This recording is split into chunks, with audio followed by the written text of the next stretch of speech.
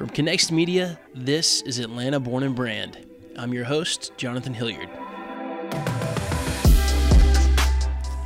Atlanta Born and Brand is a show all about businesses that are being built right here in the capital of the South. But more importantly, it's a show about their founders. We wanted to find some of the city's most interesting entrepreneurs and creators, hear about their challenges, their successes, and how they built brands that will last. Maybe most importantly, we want to introduce these founders, brands, and businesses to the city they live in, to their neighbors, to make sure Atlanta and the brands that call it home can thrive for generations. Our first guest of 2019 is a good friend of mine, and I can't wait for you guys to hear his story. His name is Dan Duncan, and he is a co-founder in a top-down creative agency and startup incubator called Oust right here in Atlanta. But his story goes so much deeper than that. Oust is actually the 5th startup Dan has helped build, and he loves launching businesses so much, he's pretty much making a career out of it. Dan Duncan. What's up? Thanks for joining me today, man. Absolutely. It's a pleasure. In full disclosure, Dan and I, we know each other a little bit. Yeah. Go back a good ways. But when we were younger and made much dumber decisions. You made much dumber decisions. That's true. I've seen it with my own eyes. That's true. But yes, I say that to say that I've seen you come a long way, man. To come from the both of us, little whippersnappers, kind of high school to college age, to where we both are now, and it's been fun to watch, and I know it's been a fun ride for you, and I want to get into a lot of what you're doing now, but let's take it back. Yeah. You made talk about bad decisions. You made the unfortunate decision of attending the University of Georgia. Go Dogs. And you graduate from there. Yep. And take us through kind of the process. I didn't know you well enough at that point to know if you were entrepreneur all the way. Heck no. Were you looking for that 9-to-5er? What was the thought process coming out of school? Yeah, so that's a really good question. And at the time I was graduating from UGA, and today I would advise most people, like, if you're going to go into the creative space, like, think very, very hard about whether the college education is the right way to go. There's a lot that you can learn. But for me, despite that, feeling like I wanted to go into film production from like late in high school, I got into this film program at my high school, taught me so much, and I felt like I was really good at editing, actually, kind of storytelling through just video, through film. And so I went to college really to grow up. That's why I went. I had a lot of growing up to do, as you well knew at that point in my life. Didn't we all? And I'm thankful I had those 4 years to make some mistakes and just really kind of mostly find out who I was. I think high school, 16 and under, 17 and under, you're kind of handed an identity by your parents, by the culture you grow up in. And for me, there was pieces of that I deemed valuable, but there was a lot of that I was ready to throw off and really to find out, like, what did I believe? So went to college, got my degree in history, actually. I don't think I knew that. And a degree in film, because I kind of was hedging my bets from early on. Like, my dad was a senior vice president for a very, very successful company. I could have gone the business route very easily and been given a job at whatever company I so chose, really, honestly. Sure. And I ran from that from the beginning of college. My 2 degrees was a little bit of a slap in the face to my dad, because I didn't want to be the dad who traveled 5 days a week for someone else's company to make someone else rich. And that's kind of what I deemed like his job at that point in my life. And so I would refuse to get a business degree, refuse to take his name and any like path he had already blazed as like the path for me. So I kind of said I was going to do film, but then kept this like, well, maybe I'll teach high school history, coach golf, and live that life. And to be honest, like, there's still a small part of me, despite everything I've experienced and the success that I've been blessed with, that still like is like, that would have been a good life. It's a beautiful dream. And really it still boils down to what I do today. Like, I want to affect individual people.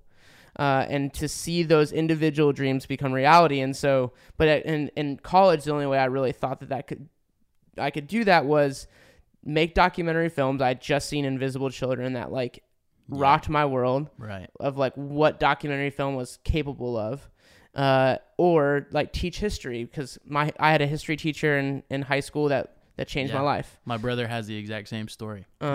History teacher that, just kind of put it all together for you. Felt like you had an impact, and that makes a lot of sense. And didn't teach you what to think, but how to think. Right. And that was transformational in high school for me. So anyway, I'm leaving UGA with 2 degrees and a minor in Russian, because I honestly was really good at school and never really wanted to leave. And was scared out of my mind because I really did want to do the film thing. That really was plan A to me, but I had no connections into the industry. Atlanta wasn't popping yet. There wasn't this kind of place or this like Pinewood Studios that you could kind of just show up and PA and learn the ropes. And so I remember standing outside our like student learning center, which is like where everyone studies, on a phone call with like the one person who was willing to give me an internship, and the phone call went terribly. And I literally remember hanging up like, well, there goes my like one shot. So so I graduated scared out of my mind, and then the next journey kind of unfolded.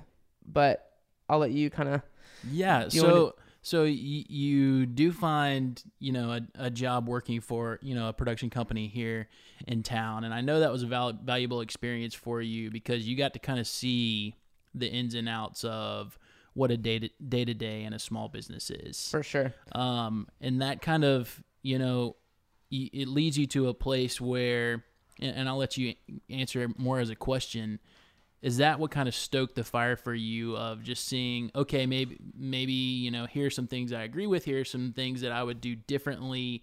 What does the next chapter hold? Yeah, for sure. So I did graduate and then went on this incredible road trip, made a documentary film that got the attention of a local action sports documentary production company here in Atlanta. Right. I hopped in as their editor for the first year and then their creative director for the next 4, really kind of guiding the storytelling process and how we were doing it and kind of the people we were adding to the team, and kind of got to lead underneath the 2 guys who were the founders of the company. And I remember we kind of were trying to grow as a company, and we did this like personality test, and the guy who was kind of doing it was like, I don't know how you work here. Like, you don't function at your capacity when you are underneath someone. Like and that was, I was coming to the end of my time at that production company. There was some tension that was happening. The guy who had originally brought me on was leaving the company as a founder.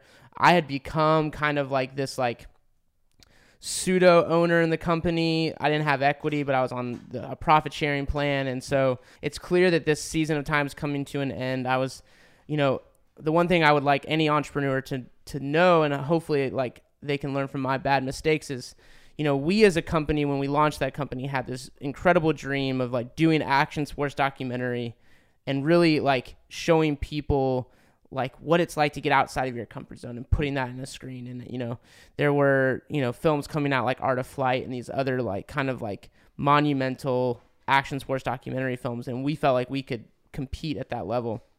And over time though, we got married, we bought houses, and the financial strain of a normal life started to take hold, and we started to kind of sell the dream for $1. In the short term, and took easier jobs, higher paying jobs that typically amounted to like internal corporate video here in Atlanta.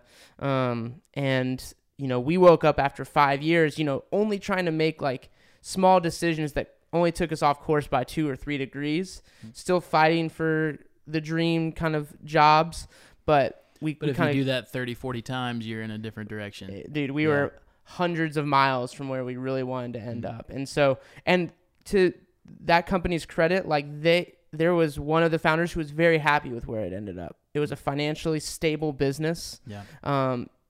We had invested in something like in camera equipment that is still to this day being utilized. And so it was a money-making machine, and that was kind of checked the box for one of the founders, as it would for a lot of people. Sure. There was 2 of us, though, that were like, no, this isn't why we got into doing this. And so thankfully, my wife kind of had a job, and she looked at me and she's like, you don't have to do this anymore. Yeah. And so I left.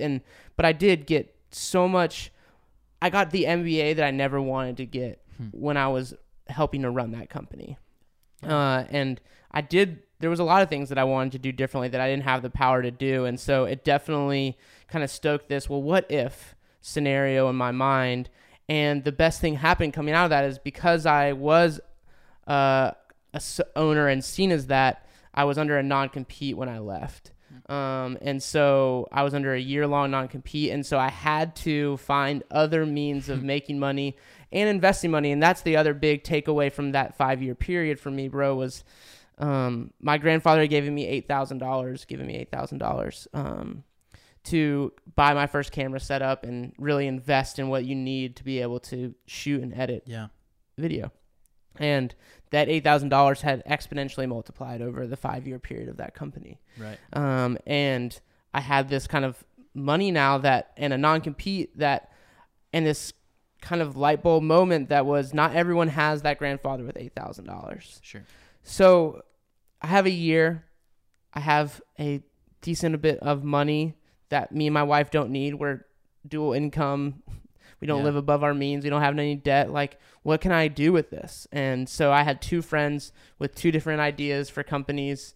And I was like, why not? Let's try this. And so invested in those companies, took a 3rd job as a creative director for hire, and kind of got 4 or 5 companies to contract me as their creative director to try to kind of lean into like what I hadn't learned in the first 5 years of the production company that I knew I needed if I was going to invest in companies, was really the brand side and the messaging side and the visual identity and content strategy and messaging, all those things I didn't really have in my toolbox. And so I kind of took that job to really learn on someone else's dime, and then took those learnings and poured them into helping others start businesses and help them build those brands over that next year. And it was honestly like the most fun year of just like taking dreams and seeing them in a 12-month period become realities.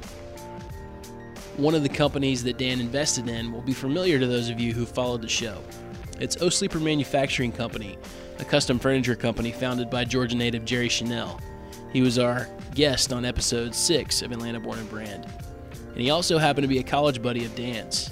The two went their separate ways after school, but as Jerry prepared to start his career as a founder and an entrepreneur, Dan was one of his first calls.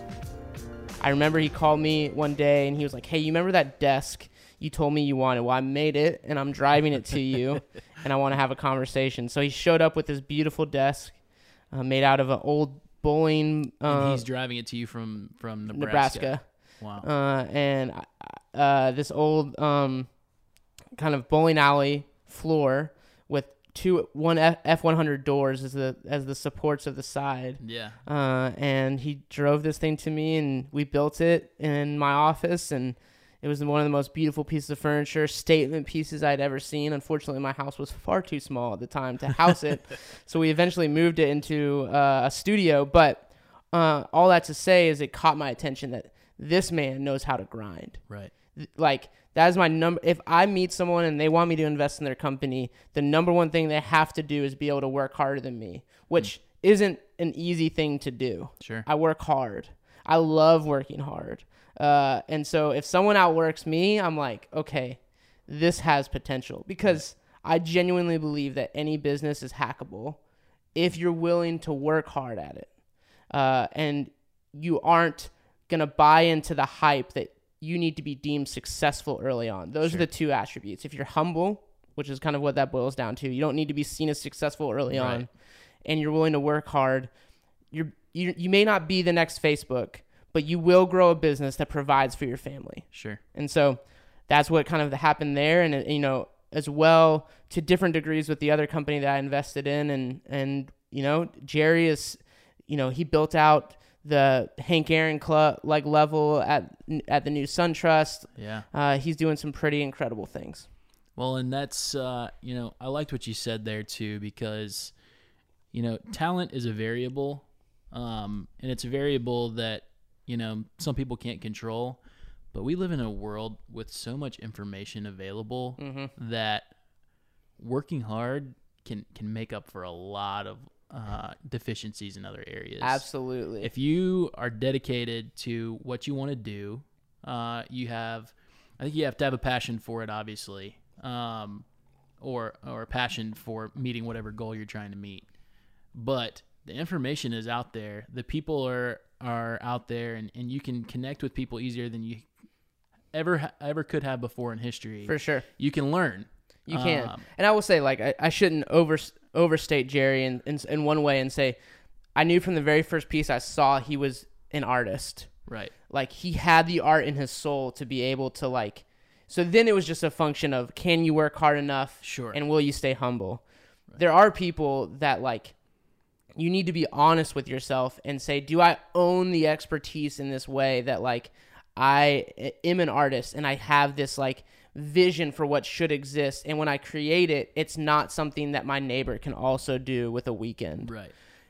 Because weekend warriors and people that need to build something that's a true passion are two different things. And I think in the startup world that we exist in today, you immediately get a guy who's making beer in his garage on the weekend. Like, this is what I'm made to. I love doing this, and I don't ever want to tell someone not to chase their dream, but I do think in the Gary Vee world that we live in today, you have a lot of people ready to quit their jobs, no doubt, put their families in a bad situation, and when in reality, you're mediocre at what you do. Sure.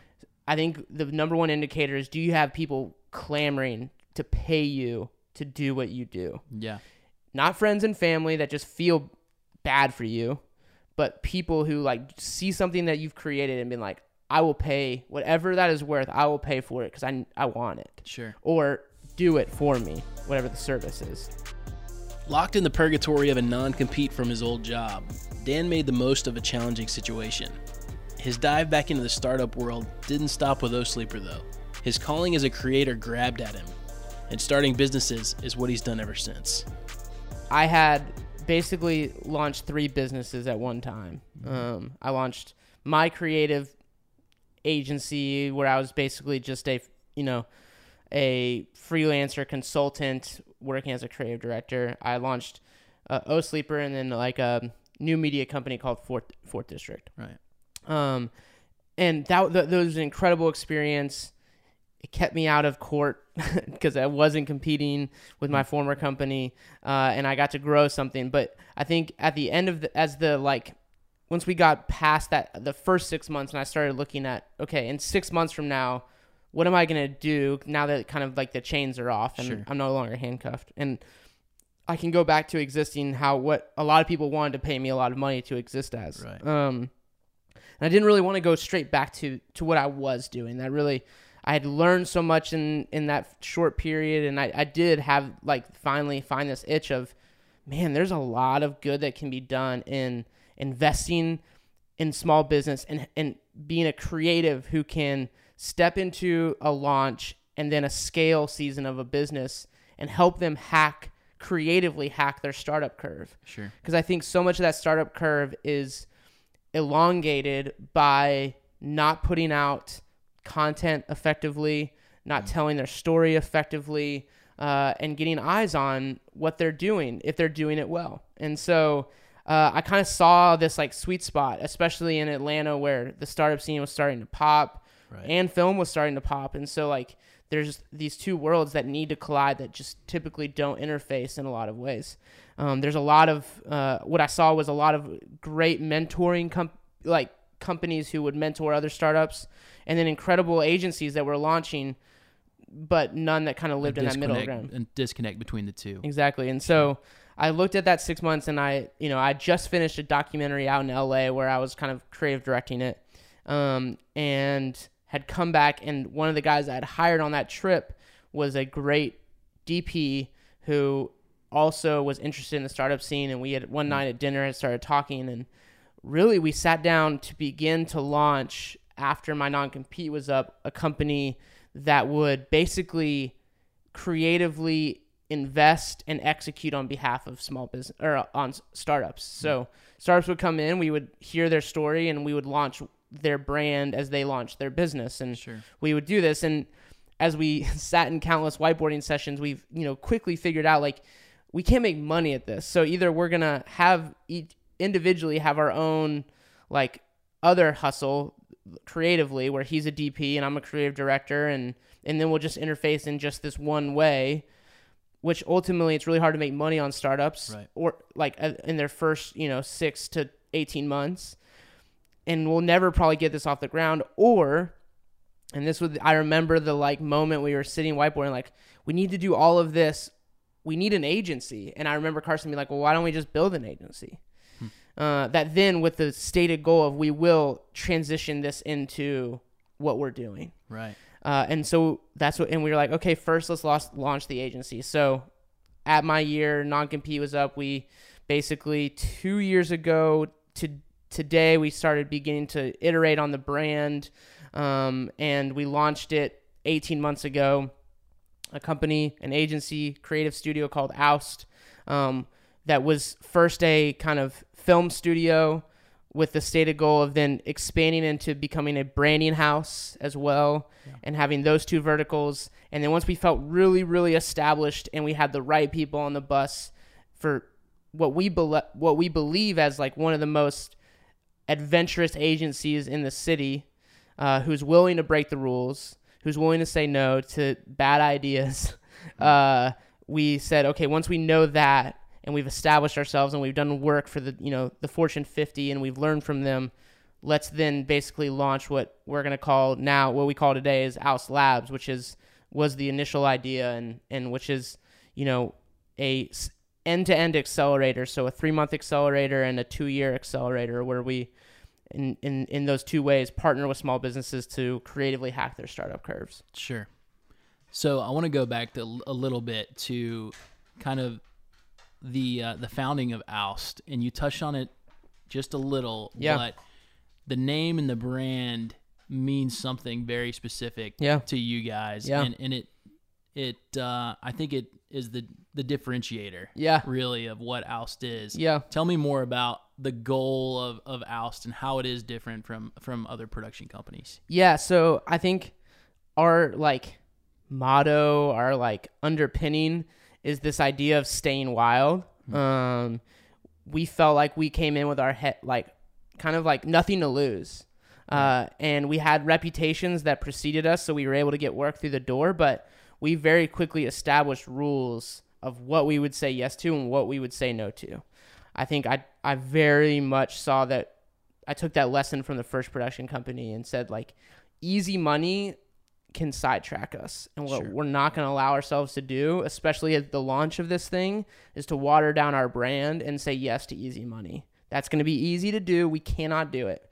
And so we launched Oust with the name of, we want to help companies get out of their comfort zone, to break molds, to break the status quo of what people deem safe and acceptable, and help companies break the white noise, kind of ascend above what everyone else is doing. And basically it means we like swing for the fences, and sometimes we hit home runs and sometimes we fall on our face. But even in those like failure, quote unquote, failure moments, like we learned so much about what almost worked, or what was that little thing that we could have done differently. And in those failures, I think we gain a lot of success going forward, because we've actually like found out what doesn't work. And in finding out what doesn't work, you actually like get out of the dangerous middle, which is good, acceptable, and we kind of try to live on the fringes, which is incredible, altering, changing, and also failure. But I think there's a misconception that going and doing things out of the box is risky or dangerous. But I think what's cool about Oust is that is your wheelhouse. For sure. Taking the corporate mission statement and making a video based on that is super easy.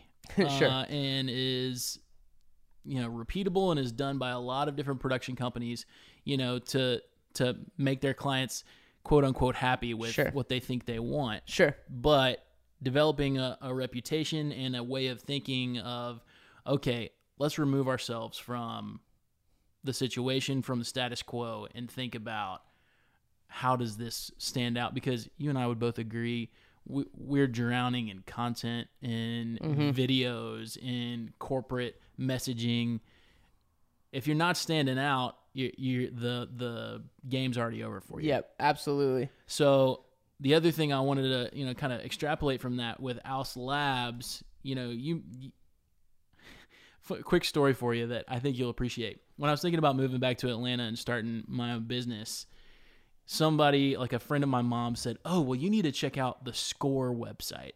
I don't know if you are familiar with what SCORE is, but it's a resource for people who want to start a business that literally I don't think has changed since 1975. And it's just an online, okay, here's your worksheets that you need to think about. Here's how you do your business plan. Here's this and that and this and that. There's no relevancy whatsoever.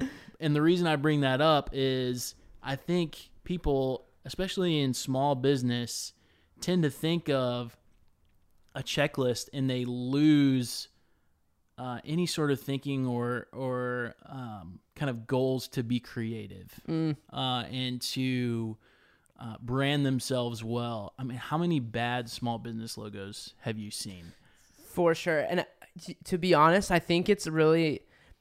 It goes deeper than just the checklist as I've seen it.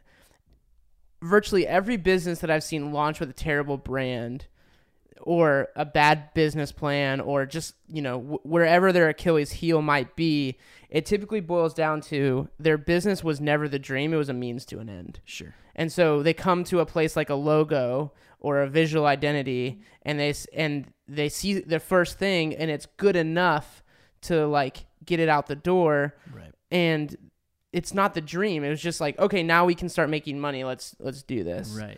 And that's not to say one of the wins there is that you launched and I think it's actually one of the downfalls of most small businesses is their founders, it is their dream. And so they never let their hands off of it. Sure. And they never feel comfortable to launch it into the universe and fail. So there is this happy middle ground where it is your dream. And so, but yeah, I mean, again, a lot of people go through the checklist exactly like you just said. Head to the SCORE website, which I'm actually going to check this out because I'm actually very interested in this kind of might help you with your business plan. 8-bit version of a startup school. And I remember going. The sad thing is, I remember going through it, and there's unlimited resources on there, and God bless the people that put these resources together. Mm-hmm. But it almost convinced me not to run my own business. Because it was so bland and so boring and so pseudo corporate and cumbersome, probably and holy cumbersome. Crap! I got to do all this. I have to have all these T's crossed and I's dotted before I even think about starting my own business. By the way, I just had my second kid and was my family was depending on my less than stellar income to survive. That was terrifying. That's that pisses me off in some ways because there's, especially in the day and age today, that or the Y Combinators of the world or the Silicon Valleys of the world where you need to raise $1 million before you launch. And you need to have this stellar CFO and this CTO that came out of the latest, coolest startup in order to be meaningful. And if you can do that, more power to you. Right sure. On. You're the 1%. But for the 99% of us, the idea of this SCORE website or the other extreme, the Y Combinator, it can kill the dream, and it actually is a lie. You don't need $1 million to launch a business. You don't need to fill out all these things. In fact, you can just create a proof of concept to prove to yourself, your families, and investors that this will work. Yeah. And we just had a white paper MVP that came out of Ouse Labs that in 24 hours. The guy who's launching this business in kind of the music tech space did $2,000 in 24 hours. Wow. And it was literally, you might as well have been a Reddit post that he just threw out into the world and money came back. And this is his dream. And it's okay, let's do it. Right. And it took $0 to do that. And I think, you touched on something there. The other thing that frustrates me and thing that I fight against because I've got a supportive family, but your mom doesn't have to agree with everything you do. No. That's the beauty of being an adult. So For sure. You don't need her to sign off on a career decision. Now, I'm not telling you don't need your wife to agree, because you do, bro. Oh, like you do. That might be the only person you need on your team. That's a fact. But this whole, like, let me poll my entire family and my business associates. I'm not telling you to ignore people's advice, but if you have, strong opinions from your family doesn't want to see you, be poor. They don't want to see your career struggle. Of course, they're going to be cautious. For sure. Their predisposition is to keep you safe. Right. And intrinsically, in doing a startup, like, it's not safe. Sure. But I'll tell you up front, like, the first one, we've already told that story, like, Fourth District, the other business that kind of mirrored O Sleeper, like, has been successful in ways, but financially breaks even, like, is not the success we all deemed it could have been. Sure. It might be down the road. It still exists. It's still growing. That's not to say that we've thrown in the towel on Fourth District, but at the same time, like, we put $35,000 into the launch website of that company. We had no idea how to monetize the web, but we deemed it responsible to launch a website that was literally just going to be like posts that were just going to line up. But we thought we needed this custom back end and all of these things. No, we didn't. Yeah, you guys could have went to Squarespace and saved a little coin. Squarespace, we were right before Squarespace, unfortunately, in launching that. But all that to say, we didn't need to do that. And so, like, there are ways to launch a business that are where you iterate and you fail quickly and inexpensively. But yeah, your family's never gonna sign off on this big scary dream when you're paying your bills and you get to see them on Christmas. Like, that they never want you to work 60 hours a week. But again, I think everyone does want the approval of those that they love and trust to say yes, go, so that if they do fail, that they're not going to be judged, and you get into this, and that really goes into this cycle that I really think is the most important thing in starting a business, is do not pretend that you're successful. Because that is the disposition, is like, okay, everyone's doubting that I'm going to be successful, so I'm going to launch this, and even the first little bit of success that I receive, I'm going to blow into 100 times what that success actually is. And then all of your friends and family will be like, okay, cool, he's good. And they stop supporting, they stop telling their friends and other people about you, because everyone deems it their job to make, like, whether or not they're doubting you, they're going to deem it their job to make you successful. And the second you start to pretend and start to say, oh yeah, things are great, and you don't tell them, like, we did $300 yesterday, but I don't know where the next $300 is coming. Like, so it's a little bit of success, but we'll see tomorrow. Like, that's when people, your friends and family, take their foot off the gas, and then you a lot of times fail, and then you get into this cycle of, well, I gotta be seen as successful. I gotta sugarcoat everything for everybody, and then before you know it, like, you just run your company in the ground because you want to take pictures with people pretending that things are happening and popping, and like, you spend an exorbitant amount of time on your business pretending for it to be successful rather than working in your business to get it to that place. If you fake it till you make it, a lot of times you don't make it. Exactly. Yeah. I'm with you. I do want to bring in Atlanta into this conversation, because I know we are both children of the suburbs. I have a bit of a country wife, and so she enjoys the suburbs still, but the city is a big part of your business, your family, and you came back here after school when you didn't have to. And if you really, if film was all that mattered to you, maybe you would end up in an LA or a New York. Why did you come back, and why do you live in Grant Park? And all of those things. I love this question. I never get asked this question. I love this question so much. I know the answer to this question is why I asked you, because I'm looking forward to it. Atlanta is the best city in the country, man. And not the Atlanta I grew up with, not the Atlanta that I knew, or like, I hated Atlanta. Like, when I graduated from college, went on that road trip, made that documentary, the plan was for me to live in Yosemite Valley and not come back. to kind of just dirtbag it until I became the cool history teacher that wound up at some high school that had all these pictures and stories, and yeah, everyone fell in love with. That's when you'd come and settle down. Right, exactly. Yes. And I'd come home with all of my war stories. So my wife, she's the true trailblazer and like the secret sauce behind everything I've ever done. Supportive to the nth degree, but we had been through 4-year relationship in college. We had broken up right before before college ended. I went on that road trip not in a relationship with her. But basically, we climbed Mount Rainier, on the summit of Mount Rainier, had this moment of like, I want to go marry that girl. And wherever she is, like, I want to be. And so a lot of why I found out about Atlanta was because I came home to this place that she was living. She was living across the park from where we're currently living today. Yeah. When it was a place no one wanted to live. Sure.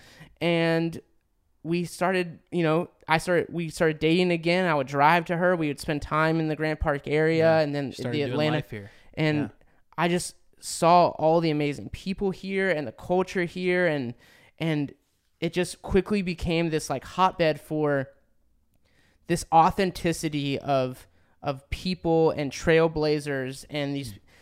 I mean, I hate to call it like this new hippie kind of movement, but like there was this group of people who deemed it, even though it might not be the safest place to be, like let's be here and let's not gentrify it. Let's not just kick the culture that has defined this place out, but let's move in and help elevate it to some level. And Sure. I hate to say that this place has become gentrified to some level, but we fell in love with this place before it was ever that. And Atlanta still carries that culture of trailblazers and people who are willing to take risks and move into unknown places and dangerous places, and experiencing that and having trees and walkability and a slower pace of life than in New York or LA. My wife works in LA every single week. We know that life. It's fun to go visit. My family's from Denver, Colorado. Like, I love the live to work mentality, or work to live mentality, where like everyone's dreams is not what they do 9 to 5, but like the snowboarding on the weekends. Like, I get that. I think that's really fun. But in Atlanta, here in this place, you have people who are living their dreams every single day and not playing by the rules. And that, to me, like, New York has its rules. Yeah. LA has its rules. Seattle has its rules. Atlanta, there's no rules here. Yeah. It hasn't existed long enough for to have these like power centers where 1 or 2 or 3 people control what's happening in this city. It's happening and it's growing and it's becoming that, unfortunately, but there's still so much space to experiment and try things and pop-up shops and MVPs of a popsicle company that just out of nowhere decides that they can do popsicles better than everybody else. And that was born here in the city. And so there's so many stories like that where we as Atlantans get to be proud of what's born here because it all is new.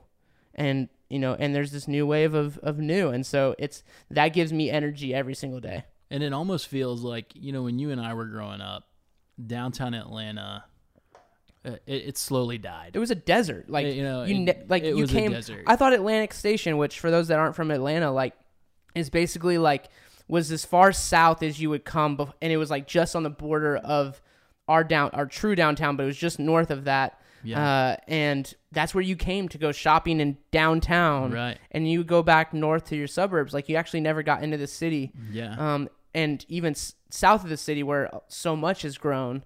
Yeah, man. But it almost felt like we had to go through that to get where we are now. The city kind of had to empty out and start fresh and get really, like, the people who lived there, when you and I were in high school, were the people that really, really wanted or had to live here. Mm-hmm. And it was, kind of just this, raw Atlanta culture that now we're starting to build back on, which I think is really cool. But I do want to give you an opportunity before we wrap this up. Ouse Labs. Yeah. It's your baby now.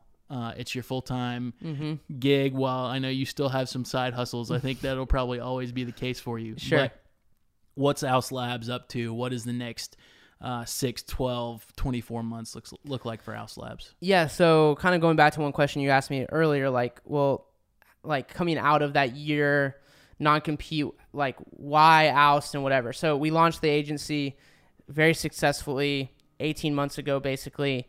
And now we've basically, my wife, you know, I'm a part of 5 companies. And so Oust Labs is my effort and a lot of efforts from our board and other people who are in the business now to scalably help launch the next generation, like adventurous business that kind of lives at this intersection of culture and commerce.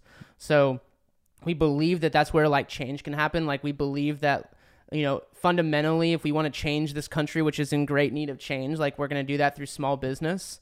Voting is an avenue, but yeah, I think I just have a jaded view of politics in this country at this point in time, and both sides of the aisle, like who really is fighting for us. Well, and we have this idea that we vote and then we turn responsibility over to the government. Somebody, but small business doesn't allow that to happen. Exactly. Small business doesn't allow that to happen.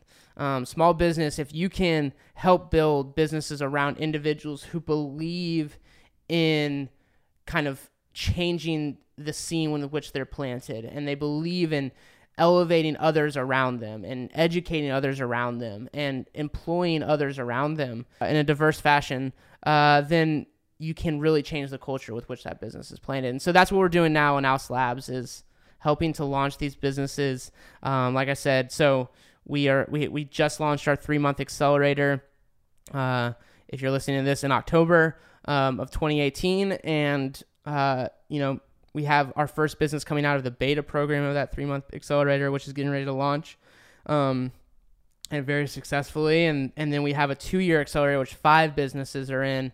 And that's more of a 2-scale accelerator where we partner with a business for 2 years and take them from, probably post-launch to somewhere in their growth curve to really kind of like pouring gasoline on their business from a content strategy, creative perspective, helping them tell their story in the right way, and really help them kind of quickly rise above anyone else that's in their sphere. And we do that, we basically serve as their agency, and we do that through, again, going into business with them. And if you're interested, I can kind of dive into that more later, but we basically want to help meaningful business succeed, and we do that through creatively hacking their startup curves. Sure.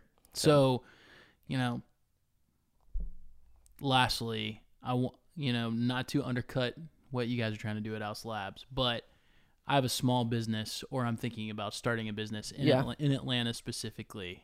I don't think anybody's equipped to give advice more uniquely on that maybe than you at this point. That first thing, and it can be brief, it can be super simple if you need. That first thing that you say to that founder, what is it? Why hasn't it started before? Why hasn't someone else made this business? Because you're not smart enough to come up with this idea, like generally not smart enough to like have this like light bulb moment that no one else has ever thought of. So either you're uniquely placed in a market to be the only one that's feeling this tension. Like I was uniquely in this like startup and like agency world where I was like, this should exist. And there's not a whole bunch of me that exists in the world. There's some, but there's not a bunch. Right. So that may be one answer to the question. Like you're uniquely placed. That's, Jacob's answer to why he believed he could start a music tech business that's, very unique in its sphere, and there's nothing else that exists like it. And that's his answer to why it hasn't existed. There's really hasn't been someone uniquely dispositioned like him to disrupt the market. The other answer, and I think, is probably the more common answer, is it's cost too much money to launch that idea. And I think you need to be able to launch a business lean and inexpensively in order to test the market and make sure that you're on to something. Sure. Before you put your family and other people around you, or ask for friends and family investment, and prove your concept, make a sale, have someone give you money for your idea before you dive head first. And I think, I have friends that are developing apps, chasing the next Facebook. And while I, cheer them on, I've been asked to invest in some of those businesses, and a lot of the times they don't own the expertise. They're not coders. They're not programmers. Right. So they need to pay for that service. So they can't even get to an MVP without spending a lot of money. And I just fundamentally believe that you should be able to test your idea and be able to answer the question why no one else has done it yet. That's all from our first guest of 2019, Dan Duncan. If you want to hear more about Oust or any of the companies that they're helping to launch, you can start at www.weareoust.co. Follow them on Instagram at weareoust.co. Atlanta Born and Brand is a production of Connects Media. We're a full-service digital media company focused on helping small businesses tell their story in the most effective way they can. If you're looking to tell a story of your business, we would love to help. You can find us at www.connextatl.com. Special thanks go out to Chris Hilliard, Joshua Pruitt, and our families who make it all possible. Stay tuned to the show for more stories from the city's top startups and small businessmen and women. You can do that by subscribing in Apple Podcasts or wherever else you might happen to be listening. If you like the show, we'd really appreciate a review and a rating. And of course, share it with your friends. Keep up with the show on social media. We are at ATL Born Brand on Instagram and Twitter, and you can also like our Atlanta Born and Brand Facebook page. Finally, you can find all the previous episodes of the show on our website, atlborn.com. For Atlanta Born and Brand and Connects Media, I'm Jonathan Hilliard. Thanks for listening, and I'll see you soon.